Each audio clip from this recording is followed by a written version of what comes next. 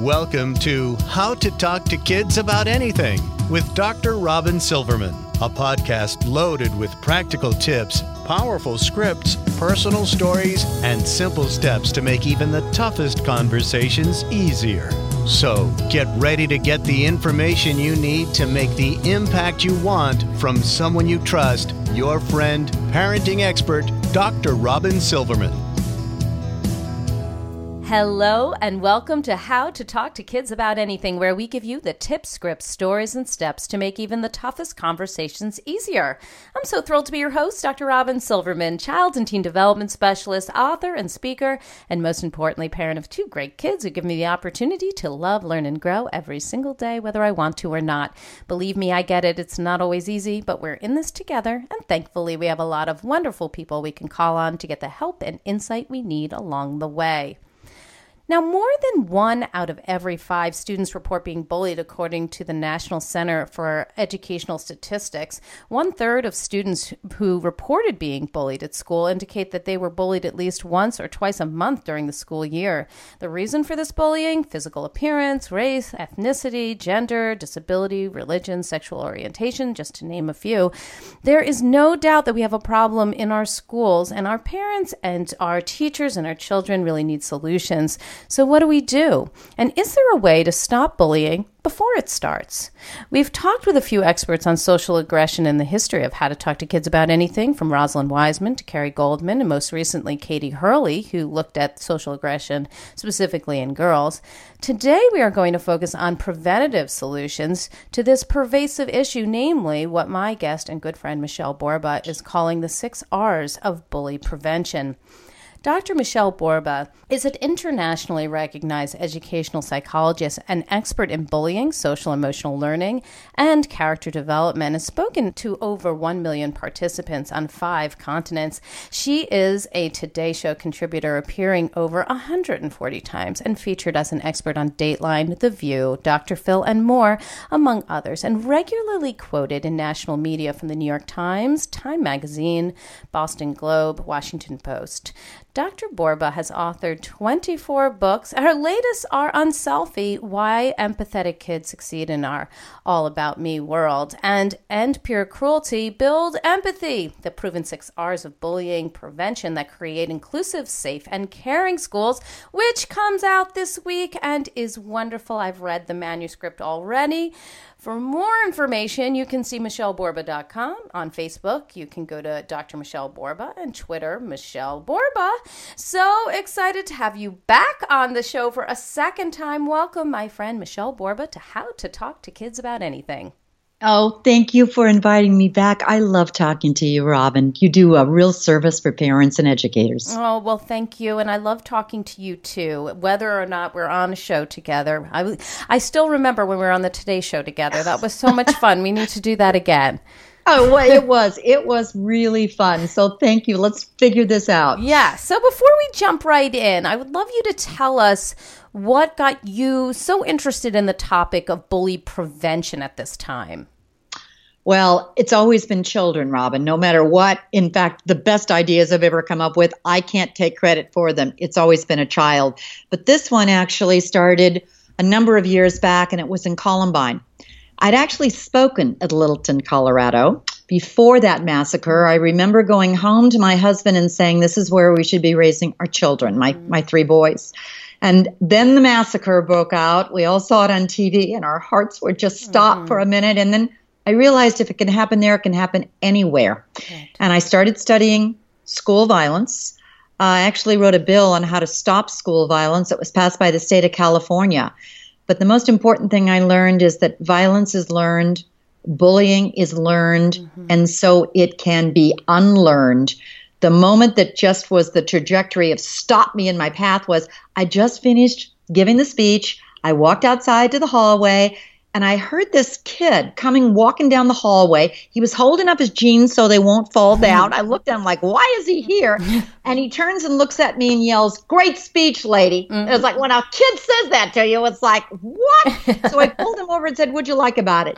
And he said, it was all that stuff you talked about, teaching kids how to care. That would have kept my brother out of jail. So you keep giving that speech, lady. And I realized he was right. So Yes. That's how it is. That's what it is. So important. We can make a difference here. We can make a difference. And I think you're right. We all need to kind of get on the same page. And probably before we get into solutions, I think it's important to define bullying because it's often misconstrued. It's mislabeled. Frankly, it's an overused term some of the time.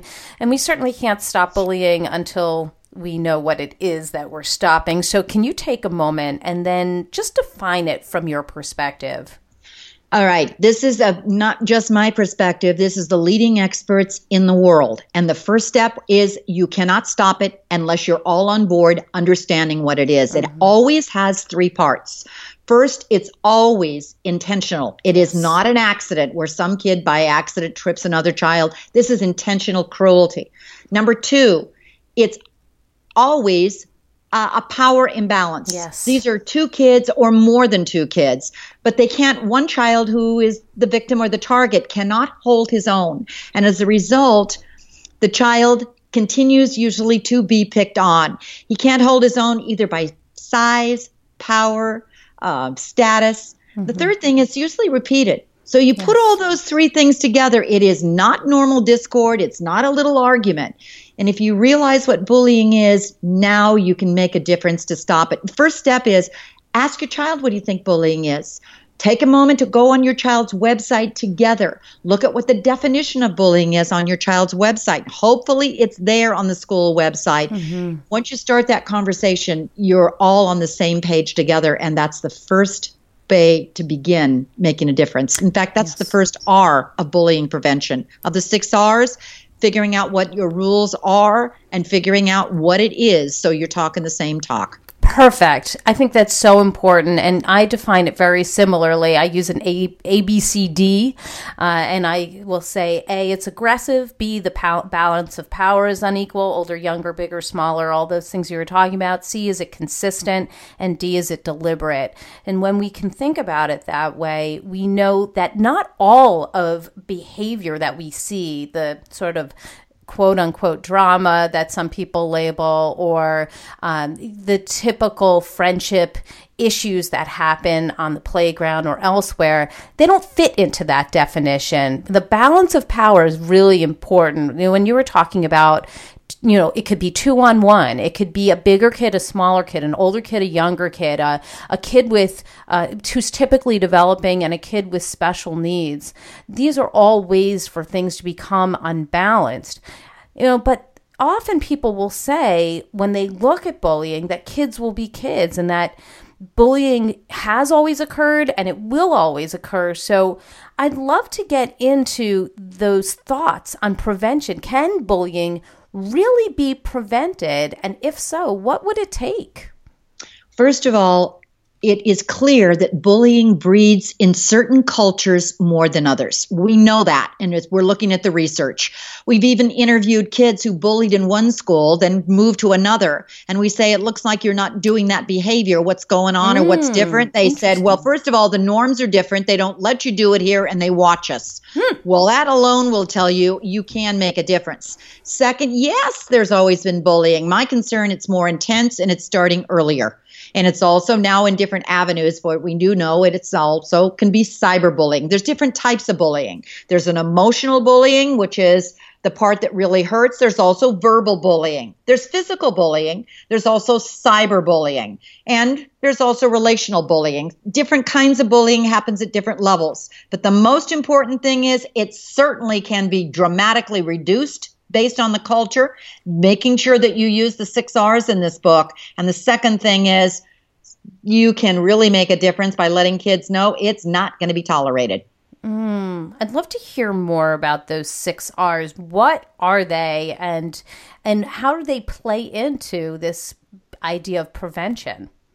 They play into it because the biggest mistake I see is that people say, but I'm using a program, or we did that one-time assembly, or we all wore T-shirts that day. And no, bullying prevention must be systemic. It must be sustained. It must be ongoing, and it must be based on only proven research. What we do know is the majority of those programs, only about 1/3 of them actually are effective. So be very careful. before you go trying to implement a program by looking at where is this coming from and where's the validity of it. Number 1R is you've got to establish an anti-bullying policy, which means we all have the clear expectations in this school site, in my home, in my neighborhood, in my community, that cruelty will not be allowed. And then it's not just that you're talking about it, but you have posted it.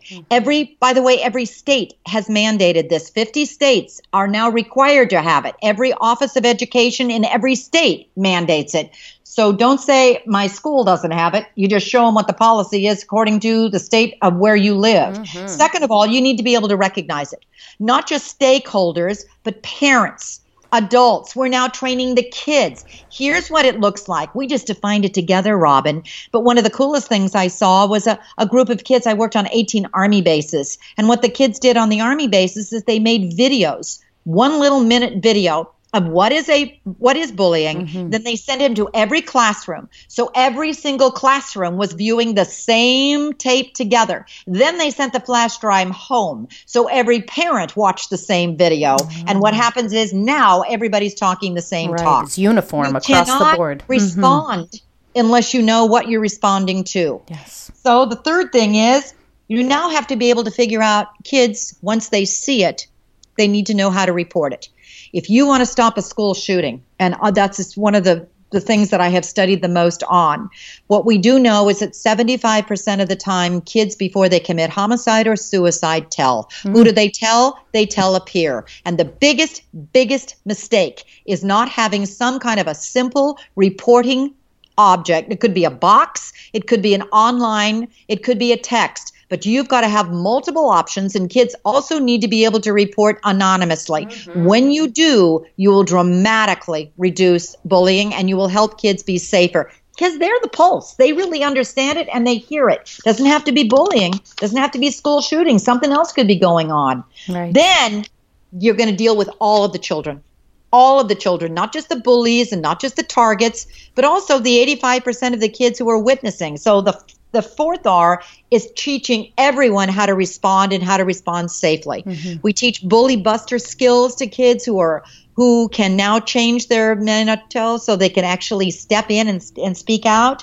The fifth R is teaching kids how to refuse so they're less likely to be victimized. We're teaching them assertive skills because we do know it's a repeated concept and they were continuing to be bullied if you don't help. And the sixth R is helping kids who are into bullying behavior patterns. So they now learn how to replace, and that would mean replace aggression with more acceptable behaviors. All the tips are in the book. Yes. But the key is it needs all 6 R's to be effective and reduce aggression. Oh, I can see the importance of every single one of those R's. One of the things that I was thinking about while you were speaking, sort of, a little light went on in my head. I'm wondering about the reporting. So many kids don't tell adults that they've been bullied. We know this. They don't tell if they've been bullied. They don't tell if they are being bullied. And it makes them need to cope with this strife on their own. So in your opinion, why don't kids tell adults that they've been bullied? And if kids don't tell adults that they've been bullied, what are some signs that we should be looking for as parents and teachers? Well, first of all, we do know that the majority of kids don't, and they always come up with 4 reasons. I've done focus groups with hundreds of kids all over the world, and no matter where the country, what the school is, they come up with the same ideas. Number 1 is fear of embarrassment or humiliation. This is scary stuff. They're embarrassed, and that means we adults need to be more open. We need to create a safe place where they can come and talk, and we need to start conversations about bullying at a far younger age so our kids do start to talk to us.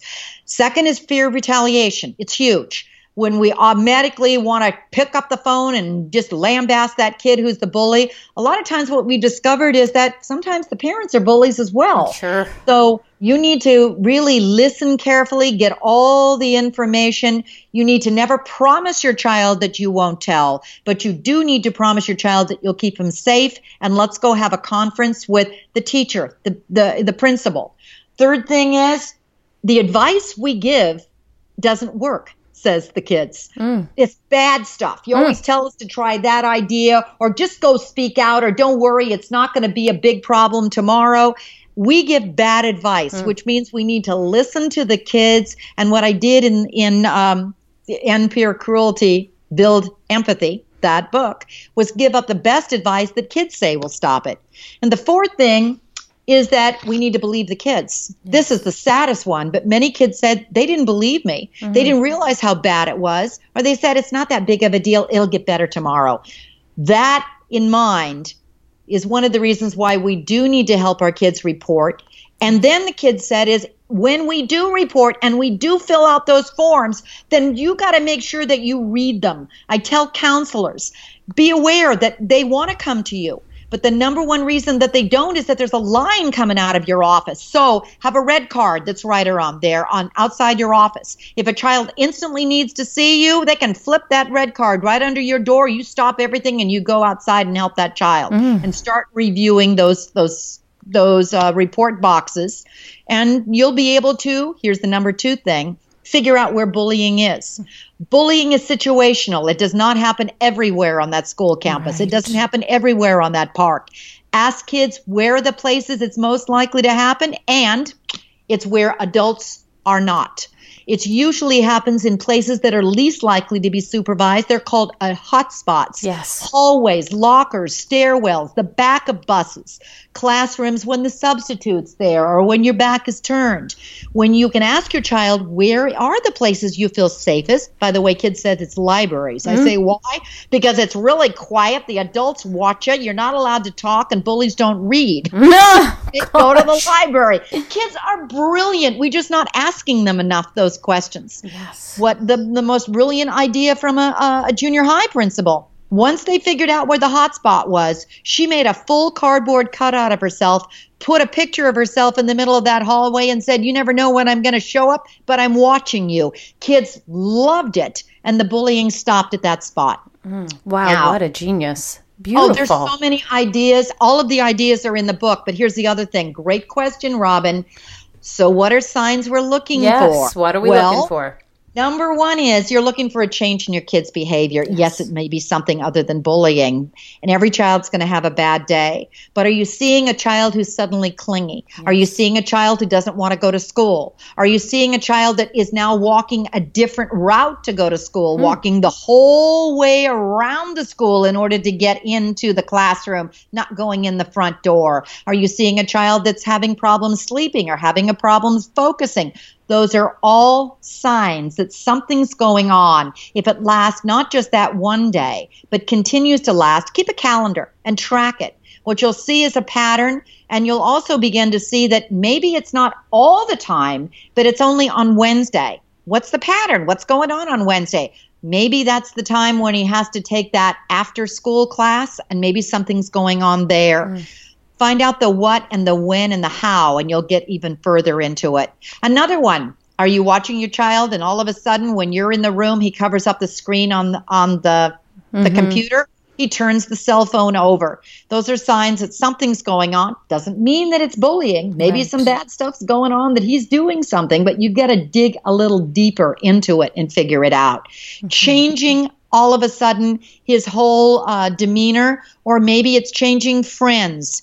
Maybe wanting you there, right? Are all signs that could be. There's a lot of different signs. I'll give you at least 16 of them to look for.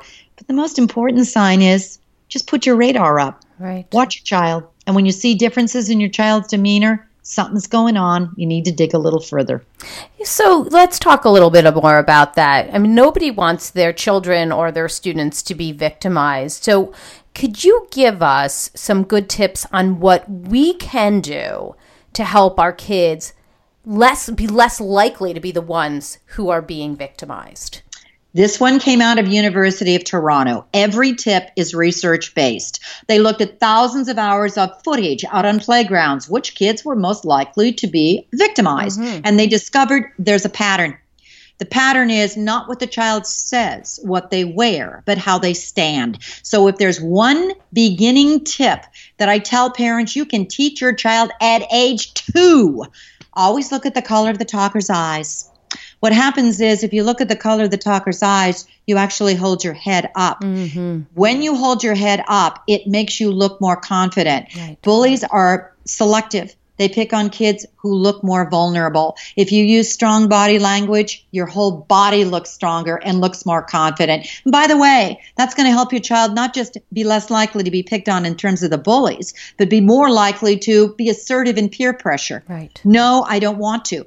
And then I teach kids CALM, C-A-L-M. C is if you are ever picked on, this is the hardest one, but stay cool. And the reason is bullies like a response. They love it when you get a little angry. They love it when you look a little impulsive. They love it when you're ticked and upset because they're really lacking empathy and they're looking for the reaction. University of Finland creates a thing that's really easy. They tell kids, pretend you're pulling a stop sign down in front of your eyes or you got a metal vest around you. It sounds funny, but when we ask kids, does it work? Yeah, because you're giving me something to do. Mm-hmm. Not something not to do, right? Something not to do is look like it bothers you. A is assert, and when you do assert, you do a very short line. It could be stop, period. It could be cut it out, period. Mm-hmm. Or cool off, or get away. One line only with a period said, L firmly. Mm-hmm. So let's look at C is stay cool, A is assert, and you need to practice those lines with your child. Practice them over and over. Right. L is look them in the eye, hold your head up, look them in the eye, and M is make your voice sound firm like you mean it. Mm-hmm. Listen to my voice. Stop it. Stop it. Which mm-hmm. one do you think a bully would believe a little more on? Right. We got to go with the second one because it sounds assertive and firm. Yeah. What we've learned is that even when you teach these skills to your child, you need to practice them over and over and over and over. You also need to give your child a repertoire of possibilities. I'll give you dozens of ideas. So you sort of say, here's possibilities. Which one would you feel comfortable doing? And then you practice it until your child finally can do it on their own, because what you're doing is trying to teach a new habit so your child can do it without you. Right, and we have to make sure that what they choose to say is something that they feel comfortable saying, because it can't be our words. It has to be something that feels like them so that they can own it and say it with authority. Yes, exactly. So what about the kids who are watching? You know, the witnesses and the bystanders. So you say that these bystanders are our best hope for reducing bullying. So here are my questions. One, how does bullying affect those bystanders? And two, I know you did a Dateline special that taught bystanders how to stand up and speak out against bullies. So can you share some of those tips so that we can help those kids speak up? Yes. Oh, and thank you for the question. And why is it important? First, 85% of the time that bullying's happening. When does bullying happen? When adults aren't present. Exactly. What that means is that the majority of all of our children will be witnessing some kind of bullying. And how does it affect them? Very often a child who's witnessing bullying first has empathy and they feel overwhelmed by it. They feel guilty or they feel shamed that they couldn't figure out what to do. That's the first thing many kids say, I just didn't know what to do and I felt so bad about it. Second, if it's repeated, American Academy of Pediatrics says post-traumatic stress not only impacts the child who's the victim, but very often the child who's the witness. Because if they see it enough, they're beginning to see that empathy is going down in those children, creating the empathy gap. Mm-hmm. That said, what do? Safety is always the first step. And stepping up and speaking out to a bully is the hardest thing that you can do. So what I did was look at bystander effect, which has got a lot of heavy research in social psychology. Mm-hmm. What I then did is come up with 6 different variations of kinds of things you can do. And on that Dateline special, and what I've done in schools all over the country, is teach them by role-playing them. B is one idea. In fact, I call it Buster, B-U-S-T-E-R, because what we've discovered is kids say, don't just say, here's 6 things. I can't remember the 6 things. Give me an acronym and I can remember them. Yes, we love acronyms. So you role play it. And what you do for children is you say, first of all, remember, what is a bully looking for? Power. Yes. Mm-hmm. So don't give it to them. As soon as you see that the bully and all of the kids are looking and stepping over toward the kid who's the bully, don't. Instead, the simplest thing you may be able to do is just walk closer to the child who is the targeted kid. Yes. What you do just by befriending the child, you may not even know the child, but if you walk towards that child, a lot of times what you can do is get other kids to walk towards you. And what you'll be able to do is draw the power away, and that alone is powerful. The second thing is you can use a distraction. You can get just all the attention away from the scene. The most brilliant distraction I ever saw was a child who saw it, didn't feel safe enough to intervene, and most kids don't. So what did he do? Sneaky. He took his backpack off without anybody looking at it, unzipped it, walked towards the kids who were bullying, and flipped his backpack off, and then went, "Oh, I need some help. Help. The bell's going to ring. I'm going to get dinged on my grade. Who can help?" Well, half the kids went to him. What happened was the child who was the target was able to sneak away. Perfect. So that's a brilliant one. You can also exit the situation. If you stand there, you are giving the bully the power he wants. If you can't do anything, leave. Maybe you can draw other kids with you. If you can't do anything, get away. You can also do something after the fact, and kids love this. Many children who were targeted say the single greatest thing that ever happened to them that helped them was a child after coming up and saying, "You didn't deserve that. Right. I'm so sorry. Can I help you? Can I help you report it?" There's a whole lot of strategies, again, in the book that are there for you. But you can just brainstorm with your child. If you see somebody is being bullied, you can always send them a text afterwards. You can go up and say, "You want to sit with me during lunch this time?" There's lots and lots of things you can do. But the key I'm really trying to do, Robin, is help the kids realize that there are possibilities. And the more you practice those possibilities, you'll be an upstander, which means you're going to help other kids realize that you can switch the norm. So it's no longer cool to be cruel.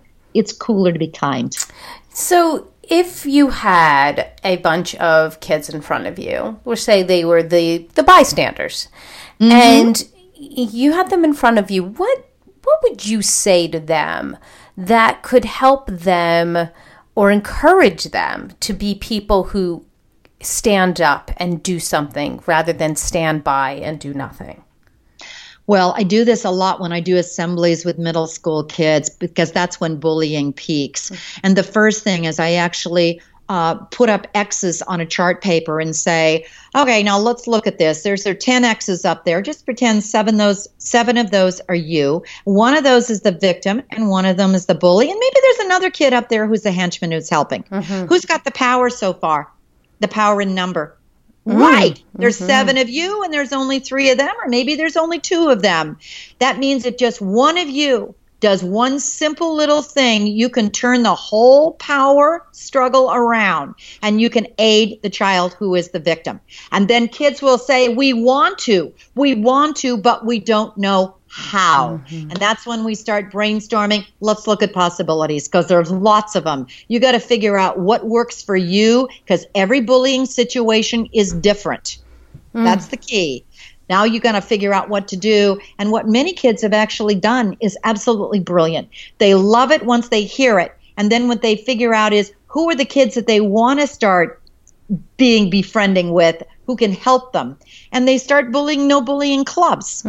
They realize that also that the power at a school site is actually the kids who have the clout. And that's the child on the second rung of the popularity ladder. Those kids can switch the whole norms. That's the 85% of the kids. And what educators are realizing is that once you get through to those kids and you start giving them permission to care, you start getting them involved in putting up the signs. By the way, here's the other thing that's really simple. University of California, Riverside did a fabulous bit of research. They asked middle school kids, what works to stop bullying, what doesn't?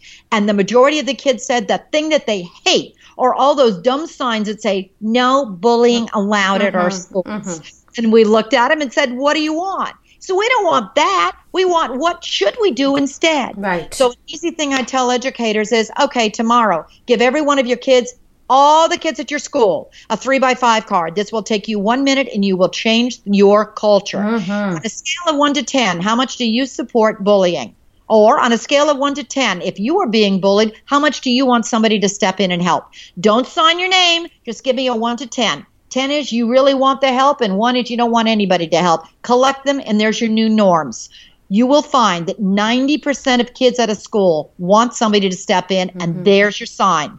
What your kids now do is put up a sign. 90% of kids at this school are against bullies, and 90% of kids at this school want you to step in if you are being targeted. You put those all over. Who makes the signs? The kids, not the print shop. Yes. And what you are slowly doing is switching the norms, so you're actually building empathy. It's empathy brilliant. is the antidote to bullying. I'm convinced of it. Yes. And that's where we need to put our effort, and that's where we're at. I love that it comes from the kids because, I often say that, if we say it, it can be challenged, but if the kids come up with it, it's their truth, right? So they're not going to argue with themselves. So it makes sense for it to come from those children, and they feel powerful. Then they feel like they're creating the culture, and they should be creating the culture, given that there are tons of them, and not that many of the adults, right? There's tons of children there, and they should be the ones who are really formulating their culture and having a real say in it. So I love that. Yeah, there's 3 parts to end peer cruelty, build empathy. Part 1 is exactly what you just mentioned. How do we create an inclusive, caring school culture where kids are empowered to step in? The entire part of part 1 is dozens and dozens of ideas that came from kids on how do you create such a culture.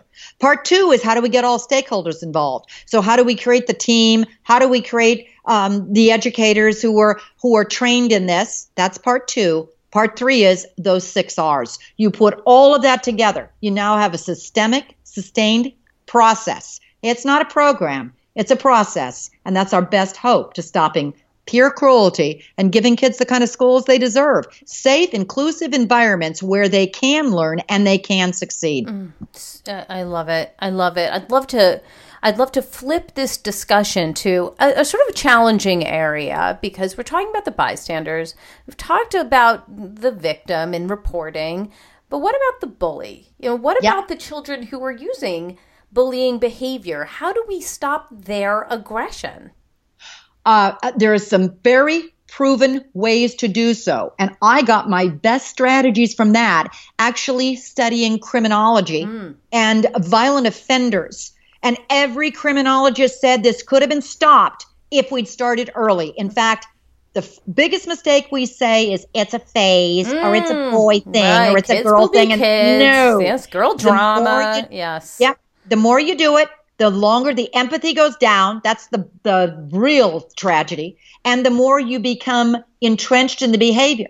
Remember I said bullying is learned, and so too it can be unlearned. Yes. Our goal is to help kids unlearn it. Now, that said, here's the little dilemma is that there isn't one MO for a bully. No. What you've got to do is figure out the why factor, what is motivating that child's behavior. And that means you got to have that part 2 of the book. The team of the educators get together. They all sit down and they say, what are you seeing? What are you hearing? What are you knowing? Why do you think he's or she is using that behavior? Some kids are quick in the impulsivity. That child needs anger management strategies. Some kids are very low in the empathy level. So they need really strong empathy-based research strategies. That would be part 6. Some kids, they are wanting it for the power. They want it for the social skills. And so let's look at the best proven strategies that help kids learn the social skills. The key is figure out the why.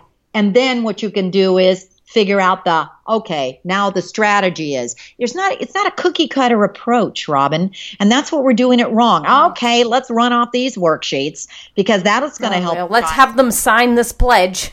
Yeah. Now we're good. It's got to be real. Yes. It's got to be meaningful. Yes. And the other thing that we've realized is that the child has to also develop a different mindset. Yes. He or she has got to see himself as a caring human being. And that means he's got to start practicing the other end of pro-social behavior patterns. You act how you see yourself to be, and you act out based on what your need levels are. So what you want is the empathy piece.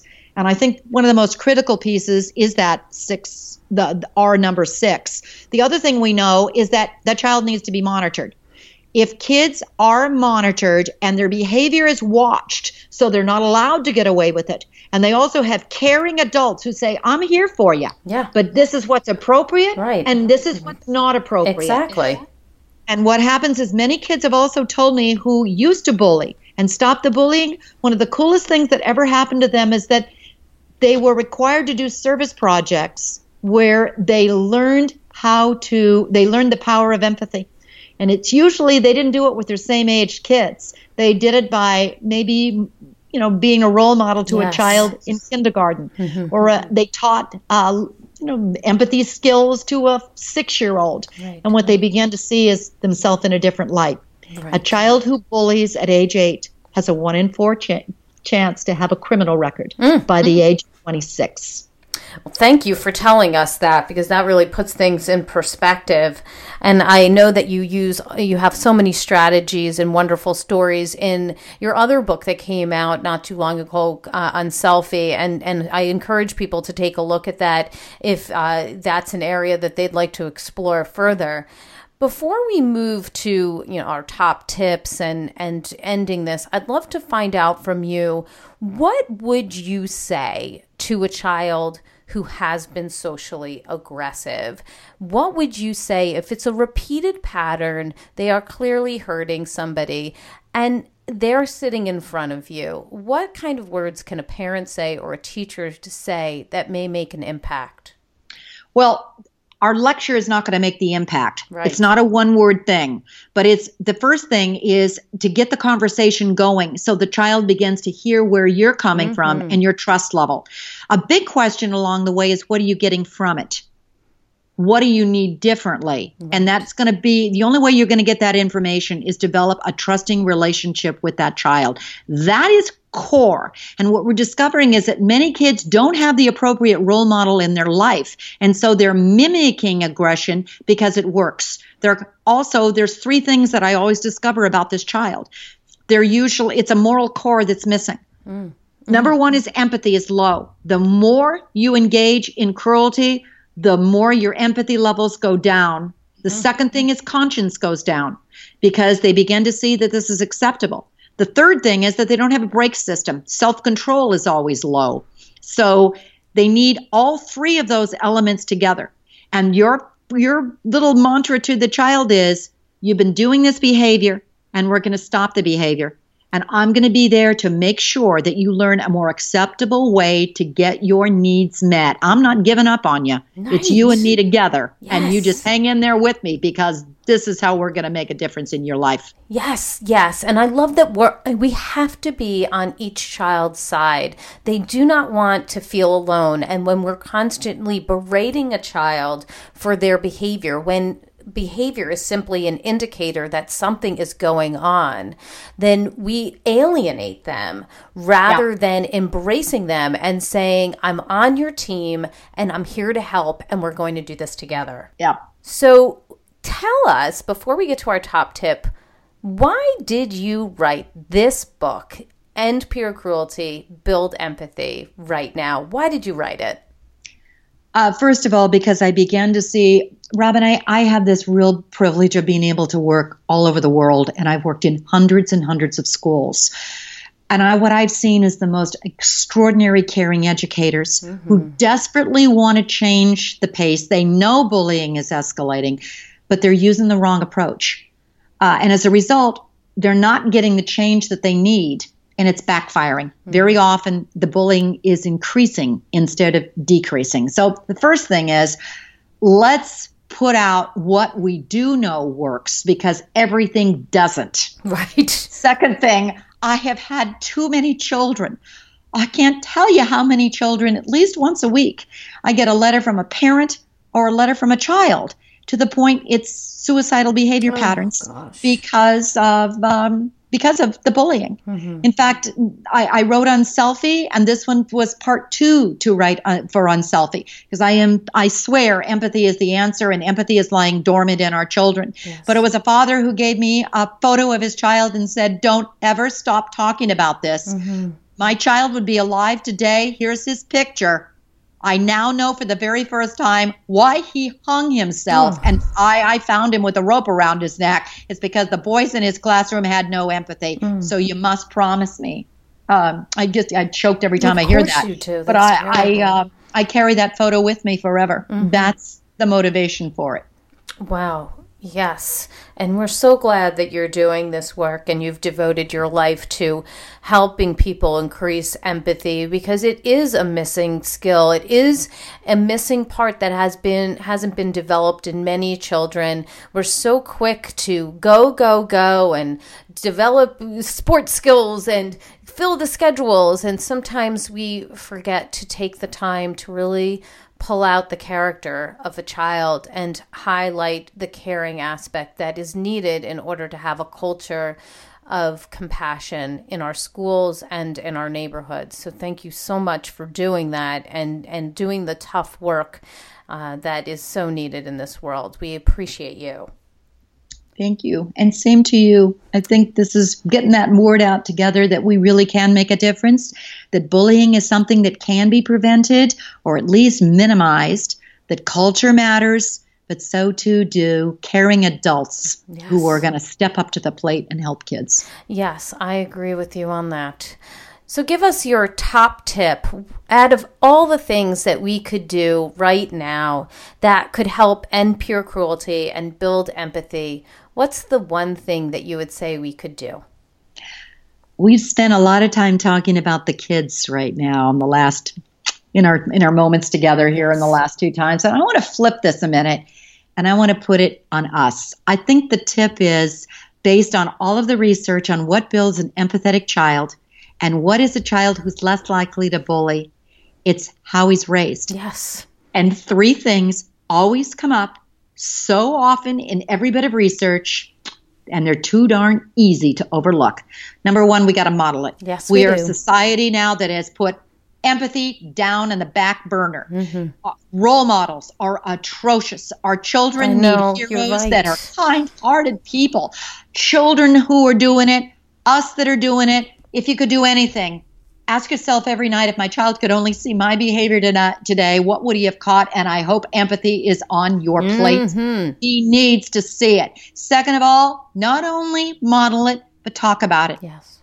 Children who are raised in environments that parents really expect it. And you talk about it in this house. Yes. I don't care what's going on out there. In this house, I expect you to be kind. And I expect you to have that same behavior when you leave this house and you treat others. Yes. So if we looked at just those two, and then we give our children, number three, opportunities to be kind with one another, what we're doing is we're stretching their little empathy muscles, because we are having our kids practice everything and anything but. They're great at violin. They're fabulous at soccer. Oh, my gosh, do they know those math facts?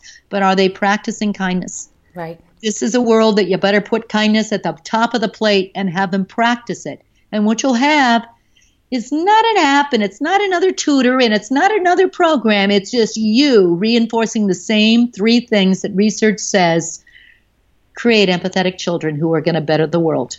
Well, you said it. You said it. And that is so important. It makes me think about just yesterday, a friend of mine had gotten in touch and told me that when he was at the park with his child, who happens not to be the most popular kid, there was another child there who really was, one of the popular kids.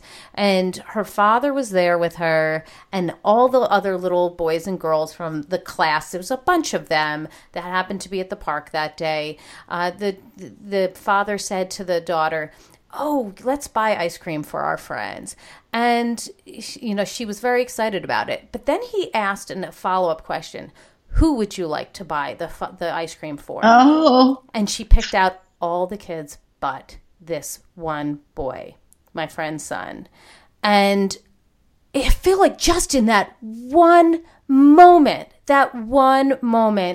it underscored how to be mean and cruel. It was right out of the sort of mean girl manual, like how to teach your child how to be rude and selfish, just by modeling that one thing, how to be elitist. And it just killed me because I know how hard this father is trying, and I also know how hard life has been for his son. So I really appreciate what you're saying about modeling, because in just a few words, you can either make it or break it with your child, because what you say and do has incredible power. Oh, amen on that. What we forget are it's the teachable little moments that are so powerful. Yes. Take advantage of them. There's no rewind button on parenting. At the moment comes, that's when you speak up and you verbalize it loud. No. We buy ice cream for all of our friends because that's the right thing to do. That's right. That's right. Yeah. That's the right thing to do. And my hope is that, when we mess up, because we all mess up, that we can go back and say, I wish I did that differently. That is not who I want to be, and that's not who I want you to be. I want to be this kind of person, and I'd like to raise you to be this kind of person, because you do need to say the words. You do need to model it, and you need to reinforce it as much as you can, because there's certainly enough messages around here that say otherwise, that it's okay to be cruel, and it's okay, and it's kind of cool to be mean. And so we need to work hard at it. You just reinforced something. When I was writing on Selfie, I interviewed about 500 children who educators, parents said, that's a really altruistic kid. That's a kid who's making a difference in the world. So they all asked me, go find out why she's so altruistic. Is it her DNA? No, it wasn't. Every single child that I asked, how'd you become this way? What was the moment? And they all said, it was how I was raised. I said, please tell how we were raised. Back to the same thing. My mommy modeled it. My dad talked about it. Both my parents expected us to be kind. You put those three things together, and that's the best hope we've got. We're going to raise up our kids to be part of a much better, kinder world. Oh, love it. Well, you have a ton of resources, but I'm going to ask you what the resource of the week is. I know what it is, but give us the resource of the week, because it came out this week and we all want to know all about your new book. Oh, thank you. It's End Peer Cruelty, Build Empathy. That's the resource. Everything you need of those 6 R's and how you create the inclusive, safe, caring environment in our neighborhoods, in our homes, and in our schools. We get on board together, Robin.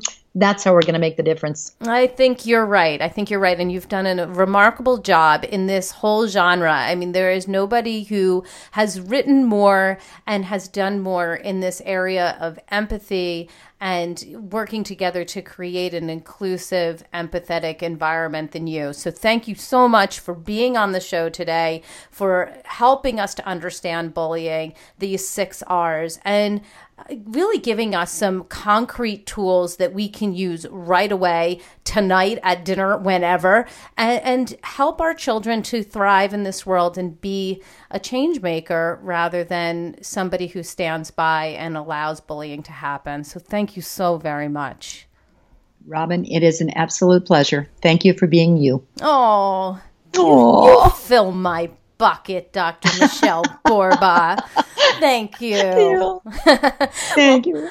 Well, I've got my takeaways, and sweet friends, I know you have yours. Let's discuss them. Come up on Facebook. Go to facebook.com/Dr. Robin Silverman. We can discuss it at drrobinsilverman.com or twitter.com/Dr. Robin. Michelle Borba is also on Twitter, and I love tweeting back and forth with her, so you'll see that, and please be part of it.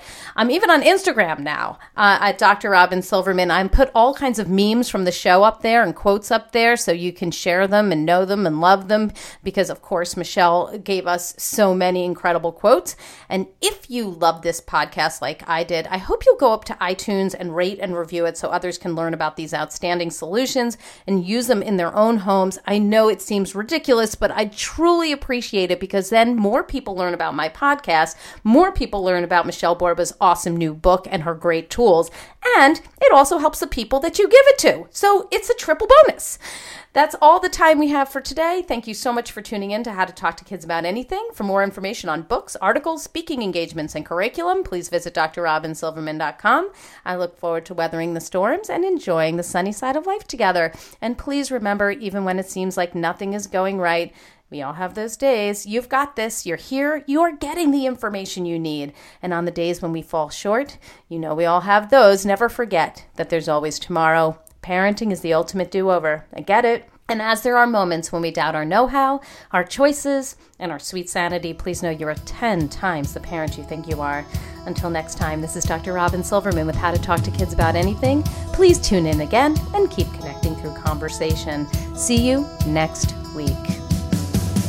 You've been listening to How to Talk to Kids About Anything with Dr. Robin Silverman.